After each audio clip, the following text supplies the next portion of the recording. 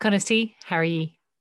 My name is Serica. I'm here with my brother Aaron, and today we are talking about the first in the series of the Book of Invasions, the first person to get to Ireland of all of the people, and yeah, the original, the OG, Kesser. Yes, indeed. And it's a fun story to tell, I have to say. But we've found that we've pronounced it a few times differently. Sometimes it's Kesser, it's Kessera, it's something else, I'd say. I don't know. Yeah. Well, I had a lot of confusion about that though, because we've actually told this story on the podcast before. I think this is one of the first times we're actually doing. Well, we did it with Sive, I suppose. Although we've done it a couple of times. Because this was one of the first stories that was on the podcast, was a different version of this, Kesser and Fintan. And I think we pronounced it two different ways because we'd already recorded the introduction and we were pronouncing it the way that is the wrong way, which is Cesar, which is the way that I'd first heard it pronounced. But I as mean, we right all and wrong. know, this one I'm actually willing to say is right and wrong because there are no soft C's in the Irish language. You never pronounce a C as an S. It's never Celtic, it's always Celtic. And so, Mm, and it just like Cesar had always seemed like such a non-Irish name and such a kind of an yeah, odd one. yeah, yeah, yeah. But Well, that's Kesser, kind of the way I thought it was, but yeah, Kesser. Kesser is so much more. Kesser could be from fucking Dune Queen, like you know what I mean. That's a real Irishy sounding name. um, she makes more sense as an Irish woman when she's called Kesser, even though obviously, like all of the people in the Book of Invasion series, none of them are actually born in Ireland, which makes it an Well, that's what I was interesting series. about to say. So that's why I always kind of accepted the Cesar or the other pronunciation or the whatever pronunciation because I think like were these stories not here before Ireland even got its name, Ireland got its language, Ireland got its identity. So it's all it's interesting because we're looking at that as the first ever people to come here, but they're not from here. That means they're from abroad, and that's what the whole Book of Invasions does is it just keeps on telling you that there's other people coming to this island at different times. And it's just a place for different people to meet and congregate and battle and fall in love and do all the rest of it. But it's very much one after the other, after the other, after the other, and everybody into until the melting pot happens. And then you've this, uh, Mm-hmm. option to have a creation story within Irish mythology. And this is the alternative or the kind of the first one. Yeah, well, I think these are some of like these are some of my favorite stories in Irish mythology, and I think they're some of my favorites because they were also some of the hardest for me to get my head around. Because the first time I read any version of the Book of Invasions, it was by an Irish writer called Michael Scott, who does a lot of Irish folk tales and mythology, kind of mostly aimed at children and kind of slightly older children. Mm. Um, and they just made no sense because these people arrived and then they all got wiped out. And then these other people arrived and then they all got wiped out. And then these other people arrived and then they all got wiped out. And then these other people arrived and they didn't quite get wiped out, but then they did. And it was just like, it just seemed like all of these stories went nowhere. And so I couldn't understand when I was reading them as a kid, what was the point of these? Because they don't, like, There. what's the point in Kesser if she gets here and she does this cool stuff and then everybody dies? And I think that it took a long time for me to actually sit with the Book of Invasions and think about the Book of Invasions and kind of unpack the Book of Invasions and reframe it. And I think what I ended up coming to love about it so much is that they don't make sense as stories if the people are the most important thing in the story. But if the land is the most important thing in the story, they do. Mm. Because every group, it is recorded how the land responded to them, which is often lakes bursting forth. And it is also recorded what they brought here. And I think that's just a fundamentally different way of looking at these stories. Mm. And I think it's a really interesting shift because, like, we often talk about the lack of creation mythology in Irish myth. And it may be that there was one and we've lost it. We don't know what we've lost and what we haven't lost. But I kind of like the idea that we haven't. Well, That to me, we start with the land. it doesn't quite fit for me because we have these introductions to these characters, and eventually you have a set of characters who stay and then who get ingrained in more, and they crop up in the rest of the mythologies. But and they're the godlike people, they're the Tuatha De Danann. But it doesn't quite fit that if the creation myth, although the Danu, the goddess Danu, as we've talked about, the lost goddess, may have given birth, and the Dagda is called the father god or the good god, and the mother goddess. Does that mean she literally gave birth to the gods? That seems to me the leap, because if that's the case, then what about these stories that we're telling now that came before them? That's where I'm like, hang on, no, that doesn't quite make sense for me anyway. I think that's the lovely thing. You kind of get a choice with these stories of how to interpret them and Yes. take them and make them your own as well. There's a real invitation to kind of make your own mind up with them, I think so. I think there's a nice openness to them. And I also think there's something nice about, I think, the fluidity of national identity. Like if you take a long enough look at things, very rigid ideas of nation and nationality and like one people in one country, the closer you look at it, the less sense it makes. Not that you have to look at it very closely for it to make no fucking sense at all, because it's not really about making sense, is it? But especially, I was just saying it to you before we came on, that I came across recently a thing that the idea of red hair for Irish people, we kind of consider it a very common thing now, that Irish people are like pale and redheaded, but actually that was a genetic influence from the Vikings. And it was seen as being an outsider thing when it first cropped up in Ireland, because the earliest Irish settlers came from the south. They came from the Iberian Peninsula and from Northern Africa. And that was the kind of main trade route, was along the coast of Ireland, the west coast of Ireland, and down to Spain and down, or to the Iberian Peninsula and down to Africa. And there's some kind of archaeological evidence for that as well, which is really kind of, like, that's really interesting as well, that there was a time when the thing that is now considered so quintessentially Irish was considered foreign. Yeah. And that's just the whole kind of amalgamation and adapt thing, and like how cultural identity, is constantly within a melting pot, like, and you've so much, like where our Irish music comes from, like our trad instruments, the bodhrán. There's you see the Arabic singing styles, the same as the sean-nós, the melodies, even the percussion, and like they just play the bodhrán differently, but they have one. Yeah.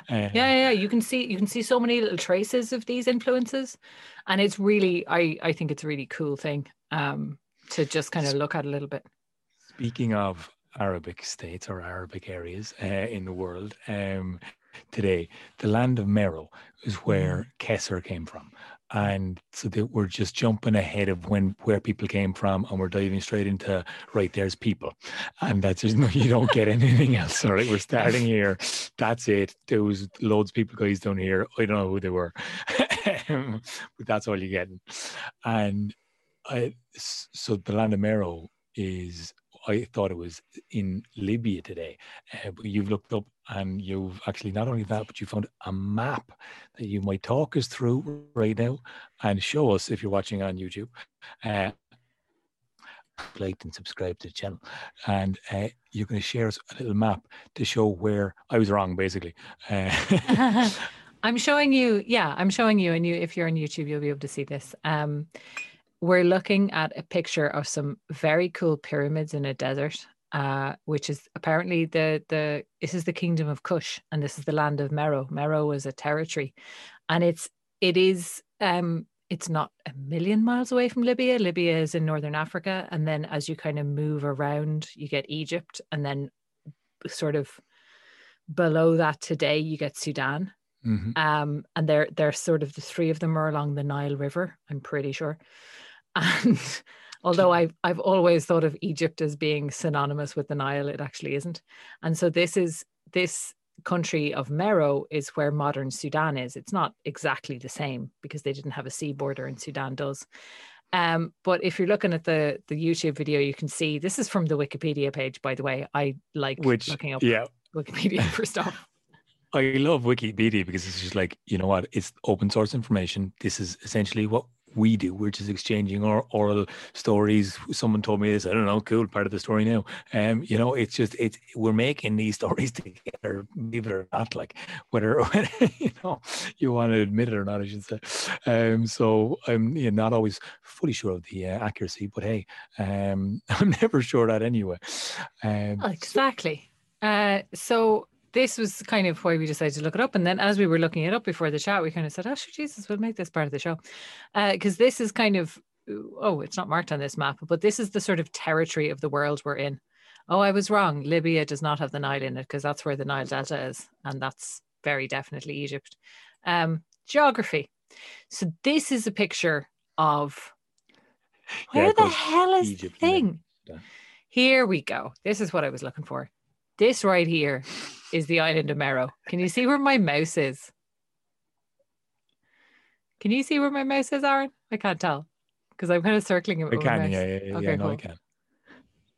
No, I can see it, yeah. But it's amazing. The Saharan pastoral nomads are there, and they're all just basically all of the nomadic area in Africa, but all of the desert, right? Okay, so there's huge. It's just when the Roman Republic had most of Europe, and you see kind of a different Gaelic tribes. I mean, Gaelic, they spelled it. Gaelic tribes. Well, the Gauls. They were the Gauls, and the Celtic tribes and the Germanic tribes, and the Britons and the Hibernians. I like how it's Hibernia ?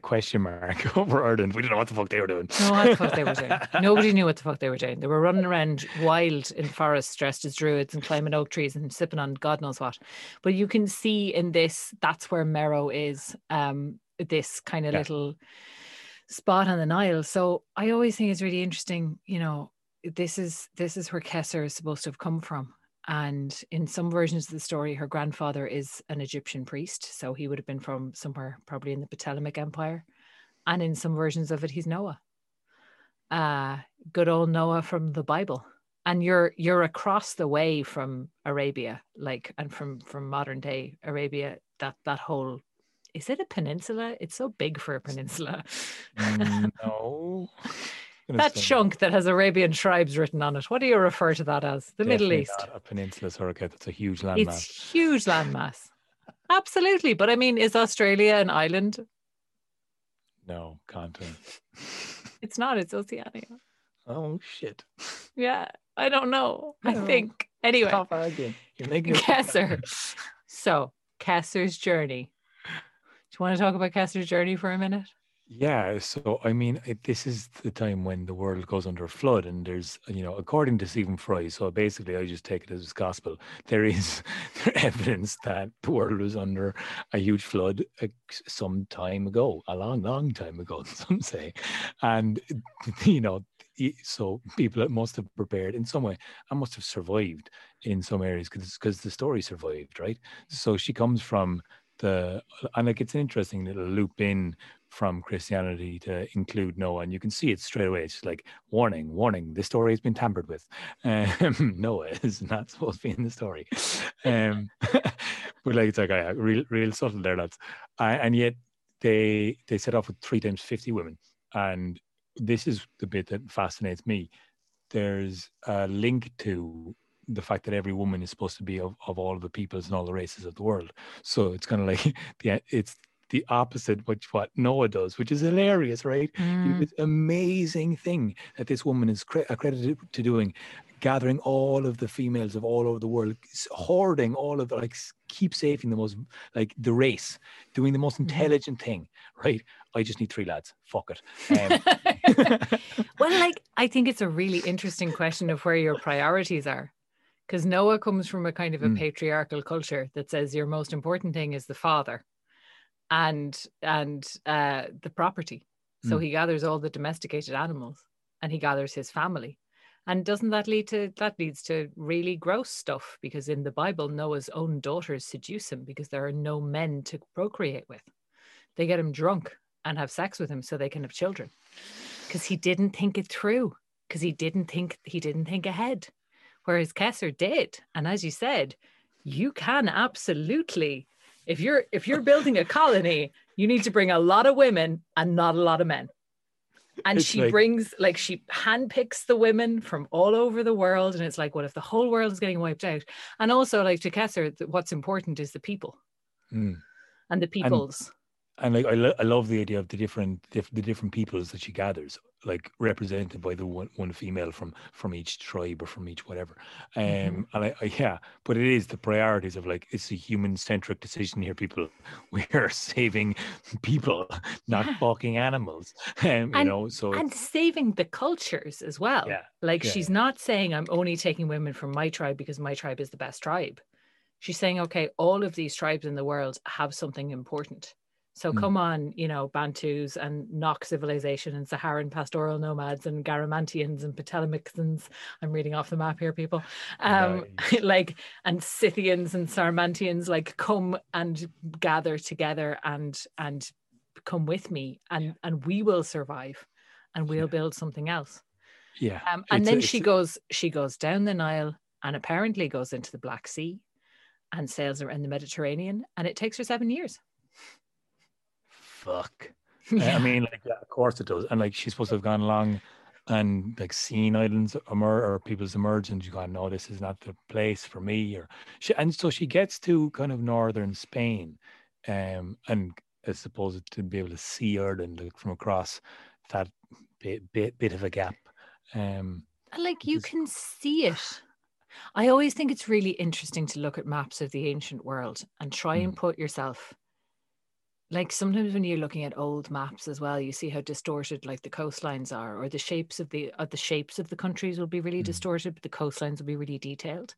And it's because, like, people didn't have satellites. They didn't have that big view that we have today, where we know what these countries look like, and we know the overall shape of the world in a way that our ancestors absolutely didn't. They had a total beetle's eye view of the world, which means you can just see what's in front of you. And so if you're looking, you know, if you're looking at the map of, and you're like, if you're thinking about how people got to Ireland, for instance, and the fact that all of our most ancient monuments are on the western coast, or almost all of them are like on the west and not on the east. Yeah, because like the logical thing, if you're looking at this map, you'd kind of go, okay, well, the quickest way to get to Ireland is from France up through Britain and across from Wales, or down from Scotland. But actually, if you don't know where anything else is, how are you going to do that? You end up kind of going that way, hoping for the best and getting blown into Ireland, like. Or like you, but you can see it as well. The kind of trade route, like following down from the coast of Ireland. If you go straight down, you don't get you're not aiming for the closest landmass because you don't know where it is. So if you go straight south, and probably there's a lot of currents and things that are having an influence here that I don't know about, you're going to hit Spain first. And you're going to sail down the coast of Spain because you hug the coastline where you can. And you're going to go right down, you know, northern Africa. Maybe and, I don't think and that back land up bridge again. is there anymore. Well, that isn't anymore. Well, well, you got the Straits of Gibraltar. Yeah. But you would go, or you got the Straits of Gibraltar today, but you'd go down, you'd keep on going down, and that's the ancient trading route that was actually in force here. That's what was happening. And like, there was later people came from Europe across. But yeah, hi Birdie, a question mark. I'm going to stop sharing now because I think that's the fun bit of that map is kind of done. So obviously there's a link with like it's I love the fact that it's just, you know, it demands you to inquire about the rest of the kind of community of what it is to be, you know, in this human nature game together and where they all come from. Putting a pin in it is like, cool, that might be where that is from, or there's a truth or a little grain of sand or something there. And, you know, there's some form of a link of some sort anyway. Now, the Bith being Noah's brother is kind of like the obvious link that Noah is related to Kesser. It's the obvious link. And, you know, whether she is a leader there or whether she's just goes about gathering it of her own volition. We don't quite know. We don't even know that much about Kessa herself. We just know her through the relationship of the people she gathers, the three men she brings with her, and the prophet Yeah. she kind of asks for advice initially. And the prophets basically say, just find the land of destiny, or find your own destiny by finding land. So three men, her father, her brother, and her husband, are they married Mhm. yet? Do I we don't know. They never actually say when they get married, because in some versions of the story, he's only 15 when they start out, and he's like, Bith is accused of being a thief by Noah, and he's maybe like in the same gang or something, and it's a little sketchy. So I don't know if she married a 15-year-old. Of course, we don't know what age she is when she sets out. Yeah. I think it's kind of telling that, the three men that come with her are like, that just kind of points to the centrality of her in the decision, because it's the three men who are her closest male relatives. My three come. I mean, I don't know. There are days when I could see going, you know what? If I'm going to pick only the men that I like. There's not that many. It's a short list. Some of them are really head wrecking, and I don't know them that well. I'm just glad in this situation you become the new Kessler, that I am both, related to you, and you actually like me, so it's great. Yeah, you're probably safe. I'm great. Yeah. I get in the boat. Our dad gets in the boat, and then I guess we let my brother drown. Hey, look, it's fine. Look, he's fine. He's in a different continent. There's probably not going to be a flood there. Yeah, exactly. He's fine. Getting him to the boat would be difficult. What I'm saying, he'd can't save everybody. Okay, so I'll take you guys and maybe somebody else. I don't know. I'll think about that. So she sets off with these three guys, and it's all happy days. Now, Kesser, I guess one also thing to mention was the women being representations of the other tribes, and they've some sneaky names within there. So like, you've Gothia, apparently meaning the Goths. You've Alba, obviously meaning Scotland. I have these written down somewhere, and I can't remember where I wrote them down. You've got a Germania or a Germia for Germany. That's it. You've got a bunch of different ones. Espa for Spain. España. Yeah, so have just kind of like subtle little, and they're you should kind of go searching for those names of those women as well. But just sneaky little names to get all the women of. And again, limited view is like supposed to be of all of the women of the world, and a few European kind of. I mean, yeah, but like, again, your Beatles' eye view, like she's pulling women from Northern Africa and Europe. Really, is her surroundings, and that's where she's kind of bringing them from. And obviously, she's not got the ability to link into more far-flung tribes and peoples. But then the world was smaller. A flood of the Nile was a flood of the whole world at one point, according to the people who lived there, because their world got flooded. I remember this being a wonderful thing in Terry Pratchett's Discworld series, where he's talking about the end of the world and how apocalypses get much, much more infrequent the more cosmopolitan a country becomes. Because like, it used to be that like a heavy rain would be the end of the world, because this is how big your world is. Whereas now it's just a local disaster. And so it's not the end of the world anymore, because there's so much more world. Right. And he's got a whole thing about view. Yeah. Fantastic. The whole thing about like the 4 horsemen of the apocalypse being like, ugh, we have nothing to do these days. I cannot remember what book it's in. I just remember, like so many Terry Pratchett things, it's ingrained in my psyche now, and I'm very happy about that.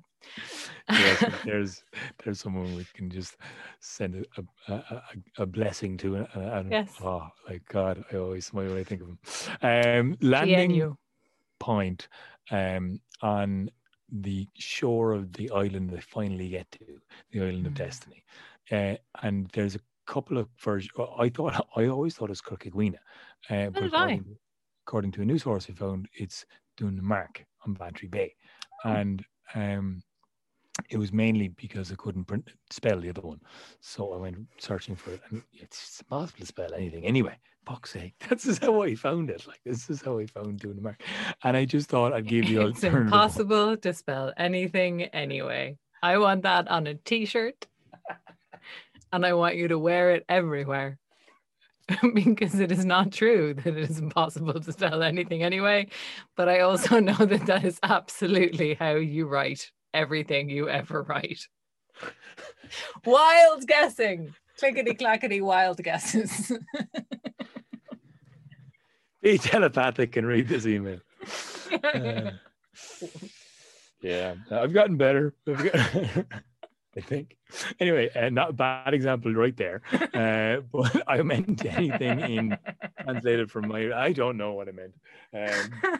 Old Irish words. I'm bad at spelling English. Not the Lone Irish. Cucuina is not an old Irish word. It's a modern Irish word. It also the rules of Irish spelling are way more consistent than the rules of English spelling. Yeah. Anyway, I'm gonna hang my head in shame. But hang your head in shame. Anyway, she is in some sources said to have landed in the much easier to spell Bantry Bay, which is why that's this version of the story. Irish mythology. Yeah, you'll never cease to amuse us or cause us to be amusing. Yeah. It's a relationship we have. So they come to Ireland and, well, the island, and I guess it's not really named Ireland yet, but yeah, the three lakes spring up. And what's that about? Is it just saying hi, or did it wet itself, or sometimes when you're very, very excited to see somebody, I'm sorry. Oh no, we're giddy now. Stop that. Sorry. Serious podcaster. People are listening to us after a tough day. Yeah. No, we need to be very serious. And I need to not make filthy jokes. So anyway, like I think there's a doesn't help. Thought there might be a deeper meaning to it. So like the furrow you would make if you pee. Anyway. Wished. Okay. So Yeah. So the idea, I think, and this is what we were talking about earlier, of like the primacy of the land in this rather than the primacy of the people. Like there's a kind of a suggestion of the island as having a consciousness and having an awareness. And this being a symbolic welcoming. Because like what are lakes? You know, for ancient peoples. What are lakes, Sorcha? They were shut the fuck up, man. I'm being serious. You be serious. Good God. Get a hold of yourself. If you think about like the Irish as well, like people used to live on lakes in Ireland, the Crannog settlements. They used to build artificial islands because lakes were defensive and they were a water source and they were a food source. And they're also like they're a source of irrigation, they're a source of defense. They're so important to our ancestors as just resources that they can live by and with and live on. And so this idea of lakes springing forth spontaneously as a kind of a welcome, I think that's what it's suggestive of, is that Ireland is like, oh good, you're here, have a this is and it also ties into this, or to me it ties in symbolically with this idea of hospitality, you know, because her group splits into three and there are three lakes, and it's very kind of like you're here and be welcome. And you know, what do you do if people come to your house? The first thing you offer them is a drink, be it tea or water or a drink. You know, that's the first thing that you offer somebody is something to drink. And so it's something to drink. The land gives her something to drink. And on the scale of an entire country, that's a lake rather than a cup. But it's very kind of let your cup overflow kind of thing. I think it's really cool that way. Yeah, I know, it's beautiful. And it is that, like, go on, drink away there, lads, drink away. Have as much as you want. Because, I mean, and you've seen those islands, if not in person, then on the old internet. And they are magical if you ever see a little island in the middle of a lake. And they're just so, because you can see like the toughness of having to row in and out of from mainland, but also the security. And like you're not getting off that land, and anyone's going to see you coming from miles away. And yeah, I mean, like you wouldn't want to be there in winter now, But back then, I guess it was fucking. You'd be anywhere in winter, you might as well save on a lake. Yeah. It was a full-on thing. People used to build their settlements out on lakes and bring their livestock over and draw up the drawbridges. And so Gesser and her people, they settled, they set up some form of community, and they split into 7 groups. Her father, 3 groups. Her father dies of old age pretty soon, or by snoo, and also her brother dies by snoo, or injury to his leg. Plus exhaustion. Exhaustion. This is a ridiculous twist. This is just like, hang on, you're not saying this, are you? Like, this must have been a modern little twist or a little funny reading between the lines, because monks could have never written this. But essentially, they just imply it, like it's there. It's very, very strongly implied that they died of too much sex, of having too much sex with too many women, because that was kind of their job. I mean, that was kind of their only job. That's why they were brought, was because we need, all of the women have everything handled in terms of like, knowledge of the world, and women of art and skill and all this kind of stuff. They all have their expertise. They all have their abilities. You guys are here for one reason. You know what gets me? I'm like, did she not get one past the post, lads? Like, come on, like, they say, I joke and say he died with a smile on his face, but come on, there were a few shots at the post at least. Like, Jesus, did anyone survive? Like, did any offspring happen? This is a really interesting thing to me about Gesser, because Gesser arrives in Ireland and Ireland is empty, and Kesser's people are said to completely die out, except for the surviving shape-shifting Fintan MacBochra. And the next time people come to Ireland, there are shape-shifting people who live in the north who are there and have to be challenged. So I think that it is, I highly suspect this narrative that they all died out.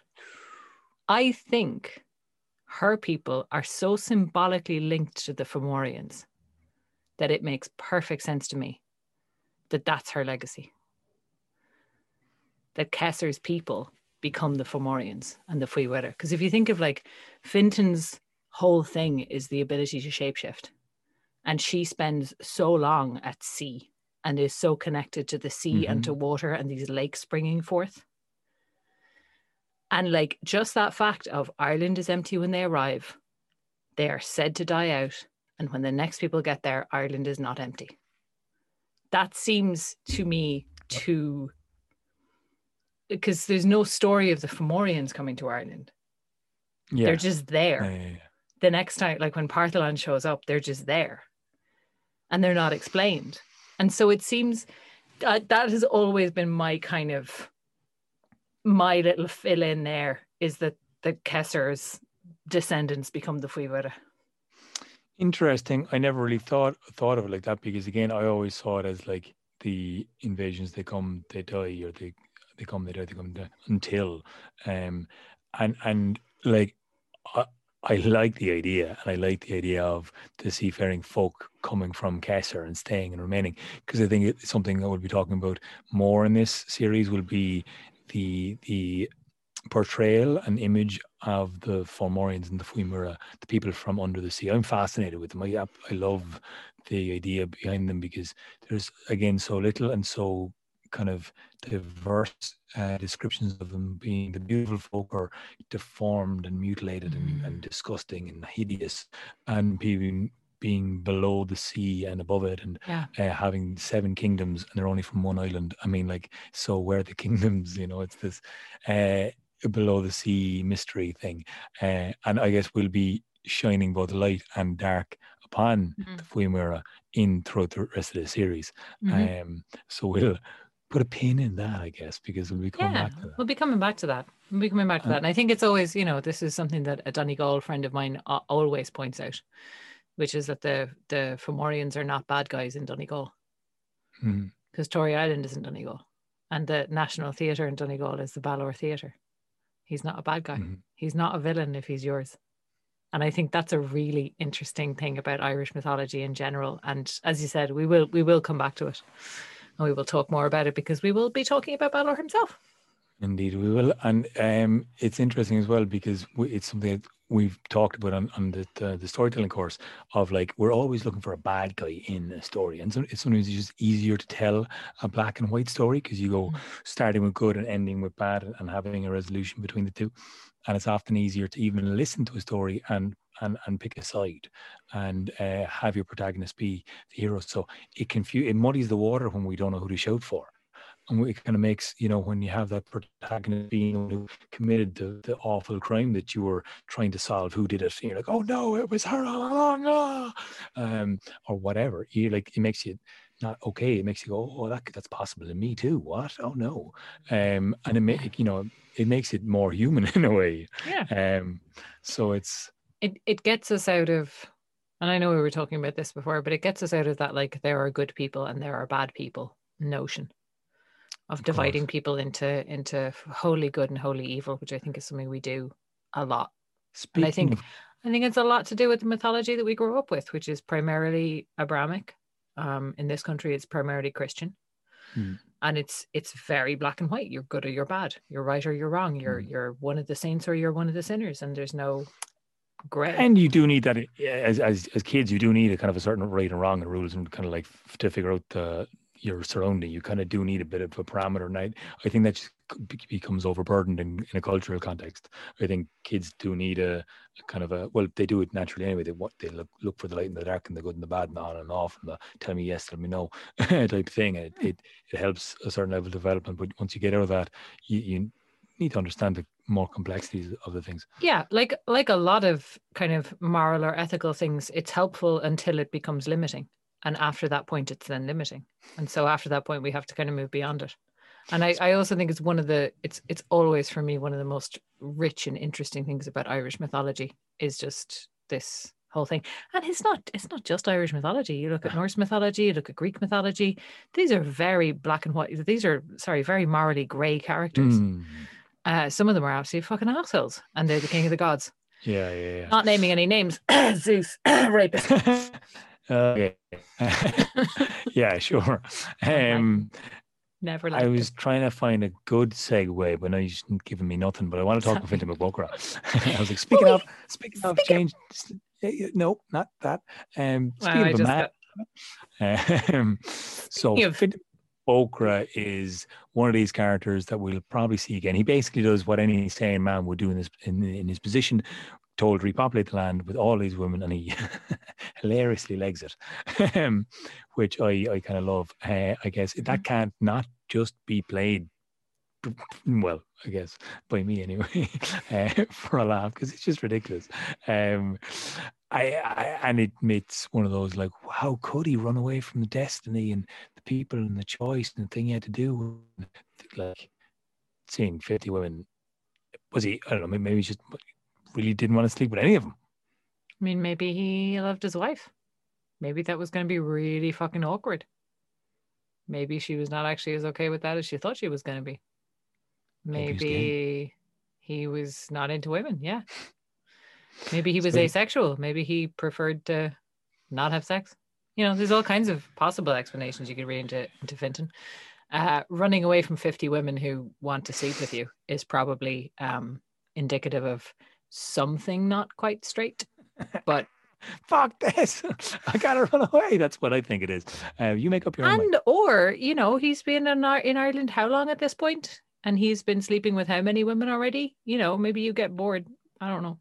Not one bastard post though, really, Fintan. Maybe they're Fomorians. Fomorian.